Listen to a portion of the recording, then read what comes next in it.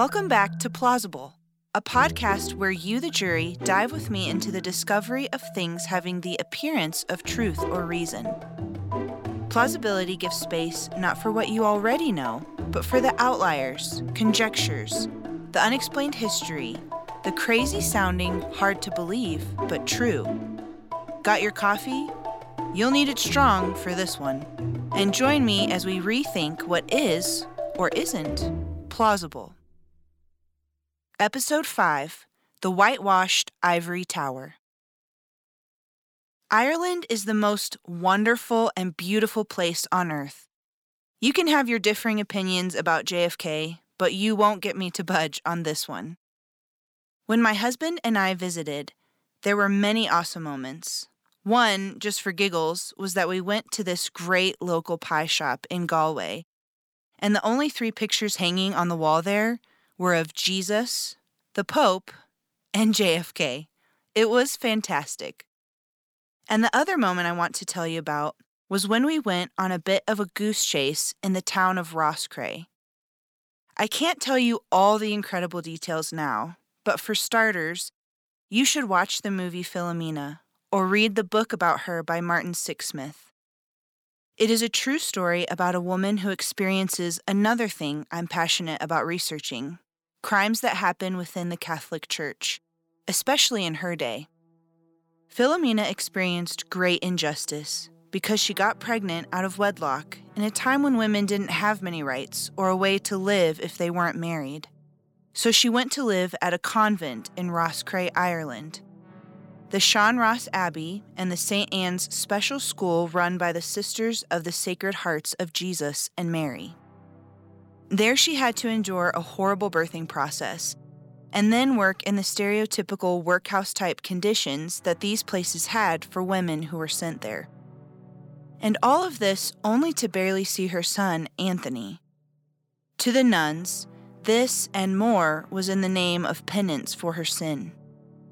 But the worst came after a few years, when the nuns, along with many other children over several years, gave her son up for adoption.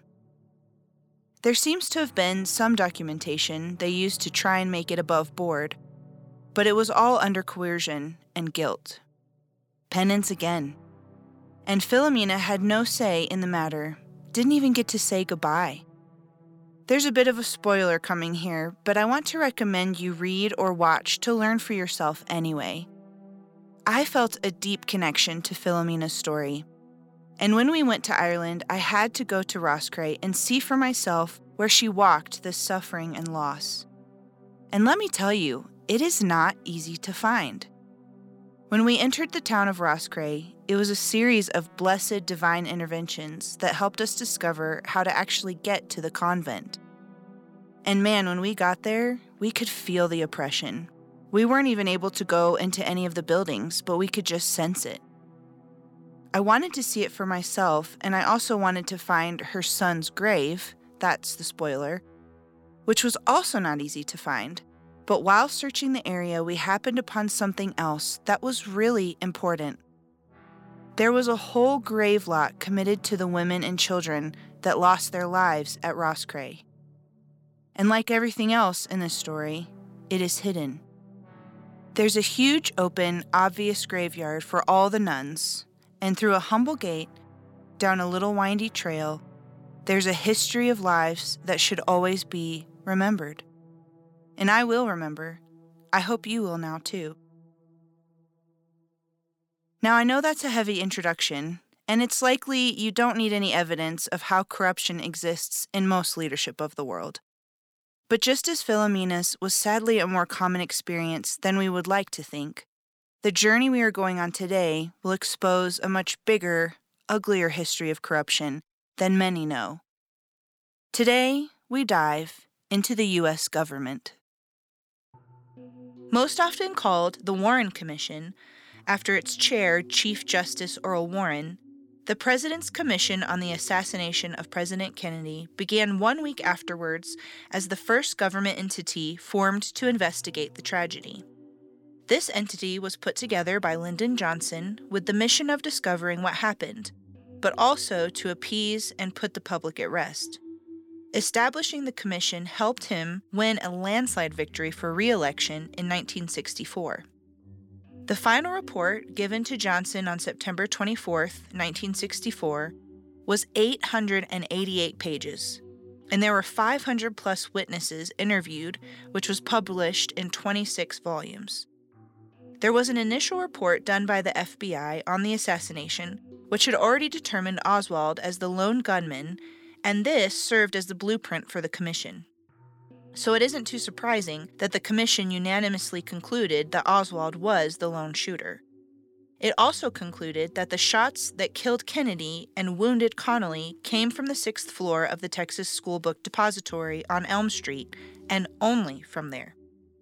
They perpetuated the narrative that Oswald was uneducated, unstable, and a committed communist determined to make a name for himself.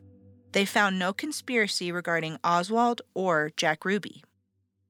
You have probably heard of the magic or single bullet theory, which is believed to have originated with Arlen Specter, an assistant for the commission. The commission determined that there were 3 shots fired. The magic bullet was the first shot that somehow went through Kennedy's neck from behind, then out the front through his tie, so it was not fatal to him, then through the seat in front of him that sat a bit lower and into Governor Connally's back, then out of the right side of Connally's chest, into his wrist, and deflecting off of those bones, landing in his left thigh. It is the only bullet found from the crime scene. The second shot missed anything completely, and the third shot, they believe, was the fatal shot to Kennedy's head. Clint Hill, the Secret Service agent assigned to Jackie Kennedy, despite believing Oswald is the lone shooter and that there is no conspiracy, disagrees with the Warren Commission's final conclusion about the shots. He says that he and Mrs. Connally both thought it was the second shot that wounded her husband. It wasn't the first and only magic bullet. When you review the Zapruder film, it is clear the first shot hits Kennedy in the throat because he is holding up his fists coming out of the other side of the freeway sign. Connally turns to look at him, but doesn't show signs of being injured himself until just before the third shot, which is the fatal blow to Kennedy. Clint Hill says that he did not hear the second shot because after the first shot he was already running toward the presidential car next to the motorcycles. But Mrs. Connally, who was sitting next to the governor, did hear the second shot and had no doubt that this was the one that hit her husband. We have talked about the failings of the Warren Commission a bit in this podcast already, but let's dive into a few more beyond the ridiculous magic bullet theory. First, George de Mohrenschildt, who was Oswald's connection in Dallas, some even go as far as to say he could have been Oswald's CIA handler, felt that the interviews conducted by the commission were intentionally leading the public toward hating the Oswalds. There didn't seem to be much in the 888-page report that tested anything about the narrative of his personality and motives and beliefs. For example, the fact that they don't mention anything about Oswald's summer in New Orleans, even though he was handing out pamphlets in support of Cuba and most likely had connections with the CIA and the Mafia. As D'Eugenio said in his book, Destiny Betrayed, it's easy to walk over somebody when they are lying under a gravestone. Secondly, they had many conflicts of interest. Leon Jaworski, who worked with the CIA, also worked for the Warren Commission, and ironically, his job was to investigate for possible connections between Oswald and the CIA. Surprise, surprise, he did not find any. Jaworski was also one of the attorneys that was with Ford and Warren when they spoke with Jack Ruby when he pleaded to get moved to Washington, D.C. Thirdly, out of the 25 witnesses who testified on the day and the day after the assassination regarding the origins of the shots in Dealey Plaza, 21 pointed to the grassy knoll. This is the area just behind where Abraham Zapruder was filming. Many more witnesses also believed this. But the Warren report concluded that no credible evidence suggests that the shots were fired from the railroad bridge over the Triple Underpass, the nearby railroad yard, or any other place other than the Texas School Book Depository. Here are Agent Hill and Agent Blaine from an interview with the 6th Floor Museum curator at Dealey Plaza. And if I could ask you, gentlemen, to speculate, One of the really interesting stories is that within a minute after the shooting, a Dallas police officer, Joe Marshall Smith, ran toward the parking lot, toward the grassy knoll and stockade fence area, and he encountered a man, and Smith had his gun drawn. He encountered a man who identified himself and flashed some credentials that he was Secret Service, and yet there were no Secret Service men on the ground. Yeah. Any idea who that person could have been? I mean, clearly he had some identification that looked official to the officer. Any idea what that could have been? I have no idea. I don't know. I'm going to have to keep digging, aren't I? You are. I can't help. It wasn't a Secret Service agent. No, that you can be sure. There were no agents in the area other than on the motorcade. There are a lot of different stories out there like this one from Smith. Testimonies of people saying that they saw someone behind the grassy knoll area by the railroad tracks. There were people on the railroad side that said they saw some people dressed in police uniform. There are people who thought they saw gun smoke come from the area. It's a really hard one to pin down, but I think it is certainly plausible that there was at least one shooter from that direction. But again, even if there wasn't a shooter there and Oswald was the only shooter, it's highly unlikely that he acted alone. Here's Josiah Tink Thompson again with the New York Times. There is, and only ever has been, it seems to me, one threshold question. It's the only question in the case from the very beginning. Was somebody shooting from up there? Up front, up to the right front, up there in the knoll area. Was somebody shooting from up there? If shots came from more than one direction, then there is no doubt in my mind there was a conspiracy. It's been that simple since back in the 60s, and it's still there. If that can't be known, and I'm not talking about believed or believed with a fair degree of probability, right? But pretty much known, then this case is going to go into history exactly the way it is now, which is a real mess. Lastly, a failure of the Warren Commission was that the Zapruder film was not viewed by the public until 1975. It was actually Geraldo Rivera on a late-night show called Goodnight America who played it live for the public to see for the first time, thanks to researchers Robert Grodin and Dick Gregory. The public's response and outrage to seeing it led to the beginning of the House Select Committee on Assassinations investigation. Here they were, 12 years after the assassination, and people realized there was a high likelihood they had the wool pulled over their eyes, despite the work of the Warren Commission. So then, who were they? 7 members comprised the Warren Commission. They were Chief Justice Earl Warren, Senator Richard Russell Jr., Senator John Sherman Cooper, Congressman Hale Boggs, Congressman Gerald Ford, Allen Dulles, and John J. McCloy. Chief Justice Earl Warren had been governor of California and then became Chief Justice of the Supreme Court. Interestingly, during the commission's work, only Warren saw the autopsy photos. Allegedly, he didn't let the rest of the team see because he was sensitive about that sort of content and showing others. He thought they were too graphic. So the rest of the members only learned from the written documents of the autopsy, which would be tough given that they weren't doctors. Earl Warren died from cardiac arrest in 1974 at 83 years old. Allen Dulles. This is the same Allen Dulles that Kennedy fired after the failure of the Bay of Pigs. The same one that seemed to keep popping up in interesting places in history, and was a former director of the CIA. But at the time of the commission, he was obviously no longer on staff with the CIA and was extremely involved in the commission. In Diogenio's book, he says, one of the main tenets of this book is that Allen Dulles was one of the top-level active agents in both the conspiracy to kill Kennedy and the disgraceful official cover-up of his death. Dulles did not have a full-time job, so made the commission his full-time job plus some. At the first meeting, he issued everyone on the commission a book which talked about how American assassinations were the work of unaided, lone gunmen. So, pretty impartial. Also, just to drive the point home of how ridiculously entrenched all these politicians were, Allen's brother, John Foster Dulles, was the Secretary of State under Eisenhower, as well as a senator for New York. The Washington Dulles Airport was named after him. Allen Dulles died of a severe case of the flu in 1969 at 75. Gerald Ford was a Republican from Michigan. He served as the House Minority Leader for a bit, but then became Vice President to Nixon after Spiro Agnew was charged with tax evasion and money laundering. He then became president when Nixon resigned due to the Watergate scandal. But he was not reelected for a second term.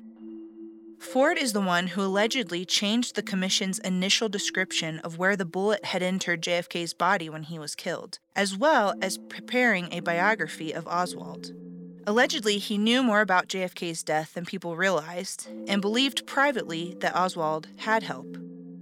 In an FBI memo from 1963 that was released to the public in 2008, Ford was in contact with the FBI throughout his time on the commission and relayed information to the deputy director about the panel's activities. Ford died in 2006 at 93 years old. Senator Richard Russell Jr. was a lifelong bachelor and part of the Democratic Party, a governor of Georgia for 2 years, and a senator for 40 years. When he died, he was actually the most senior member of the Senate. He was the co-author of the Southern Manifesto, which was a pro-segregation document opposing racial integration of public spaces. So, he was a racist. He was also a key mentor for LBJ. Russell died in 1971 at age 73 of emphysema. Congressman Hale Boggs was a Catholic Democrat member of the House from New Orleans, Louisiana. He was House Majority Leader and signed the Southern Manifesto as well, voting 3 times against the Civil Rights Act, but ended up voting for it in 1968. Boggs' story is pretty interesting. In 1972, while he was still Majority Leader, he went on a fundraising drive with a couple of other people in Alaska, when the twin-engine airplane disappeared when flying from Anchorage to Juneau. The National Transportation Safety Board reported that the pilot's portable emergency transmitter, permissible in lieu of a fixed transmitter on the plane, was found in an aircraft at Fairbanks, Alaska. Neither the wreckage of the plane nor the pilot and passengers' remains were ever found. One last note on Boggs. In 1973, his wife was elected as a Democrat to Congress by special election to the seat left vacant by his death. So she was the first woman to be elected to Congress from Louisiana. She was reelected to the 8 succeeding Congresses from 73 all the way to 91. In 1997, President Bill Clinton appointed Lindy Boggs U.S. Ambassador to the Holy See, SEE, which is the leadership of the Catholic Church, where she served until 2001. Senator John Sherman Cooper was a Republican politician from Kentucky. He had been colleagues with Kennedy in the Senate, and after elected as president, Kennedy hired him for a secret fact-finding mission in New Delhi and Moscow. Cooper was an outspoken opponent of LBJ's decision to escalate U.S. military involvement in the Vietnam War, advocating negotiation with the North Vietnamese instead. This was in line with JFK's perspective. As it's known, he was fighting for peace, and as time has passed, there's more evidence that he had a plan to take the troops out of Vietnam. In 1991, Cooper died of heart failure in a retirement home in Washington at age 89. John J. McCloy was a lawyer, diplomat, banker, and a prominent United States advisor to all presidents from FDR to Ronald Reagan. He also served as the second president of the World Bank. At first, he opposed the civil rights movements, but he changed his mind and was a voice toward ending segregation in the military, testifying before the President's Committee on Equality of Treatment and Opportunity in the Armed Services. He died in 1989 of pulmonary edema at his Greenwich home at the age of 93. McCloy was initially skeptical of the lone gunman theory, but he took a trip to Dallas with Allen Dulles, who was an old friend apparently, and Dulles convinced him that it was Oswald. To avoid a minority dissenting report, McCloy strategically helped with the final consensus and the specific wording of the conclusion of the final report. Boggs, Russell, and Cooper were part of one division of the commission that seemed to have more reservations about what they were doing and the outcome. They had concerns about Marina Oswald being a main witness for the commission and about her in general. They also had reservations about Lee Harvey Oswald acting alone and the magic bullet theory.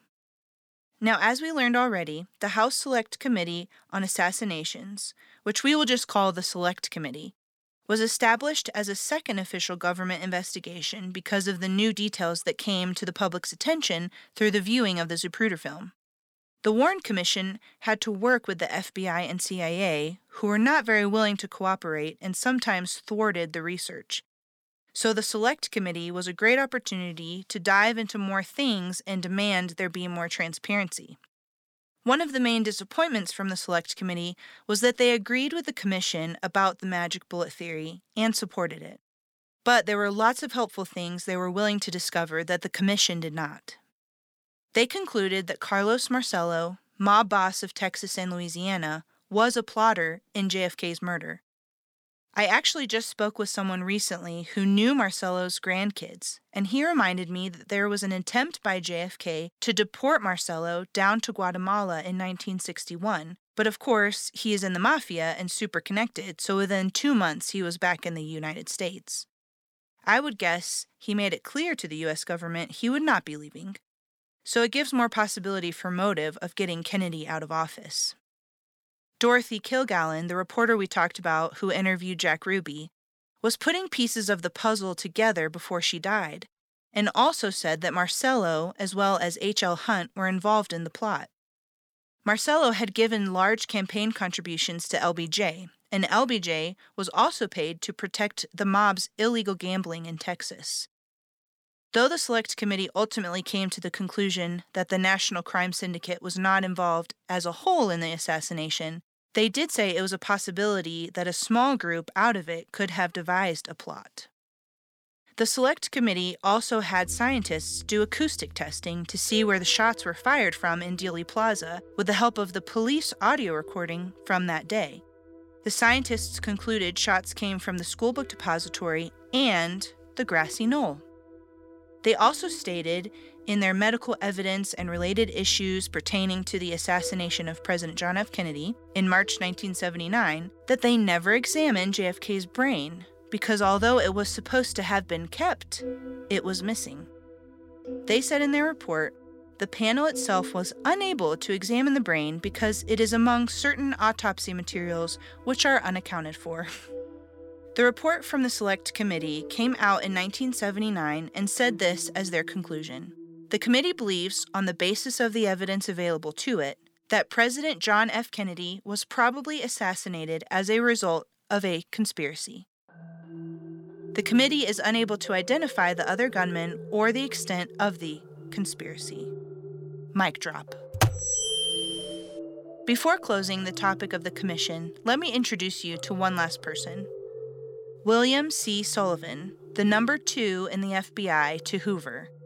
He said he was glad that Ford was chosen for the commission because of Ford's support of Hoover and the FBI, which we have heard a little bit about the extent of. Well, Sullivan was one of the many who were collateral damage in this whole tragedy in our country's history. He was killed in a quote-unquote hunting accident just before he was to testify for the House Select Committee on Assassinations. He died November 9th, 1977. The court ruled he had been shot on accident by another hunter.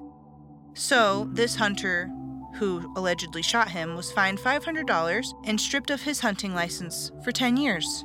Not too shabby.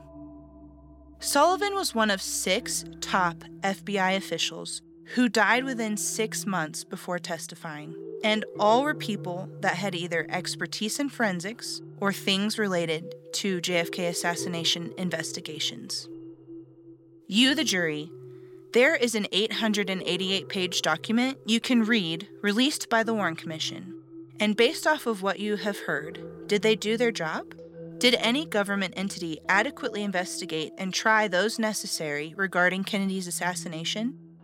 Or did they use their investigations just to appease the public and push their own agendas and answers? Is it plausible? Thank you for joining me for this episode of Plausible. I'd love for you to subscribe so you can continue to be part of the jury. These are my theories and ideas formed from the wealth of knowledge of many others. If you are interested in those details, check out the sources on our Instagram, plausible_podcast. Specific to this episode, if you want to learn more, I'd recommend exploring the National Archives to see what they've released, jfkfacts.org for information and a countdown of how long Biden has until deciding to release the remaining classified files, and keep an eye out for Oliver Stone's new film, JFK Revisited, Through the Looking Glass. It runs deep, people. Plausible is written and narrated by Christina Hoagland, edited and produced by James Lobwin, music by Rodent Law.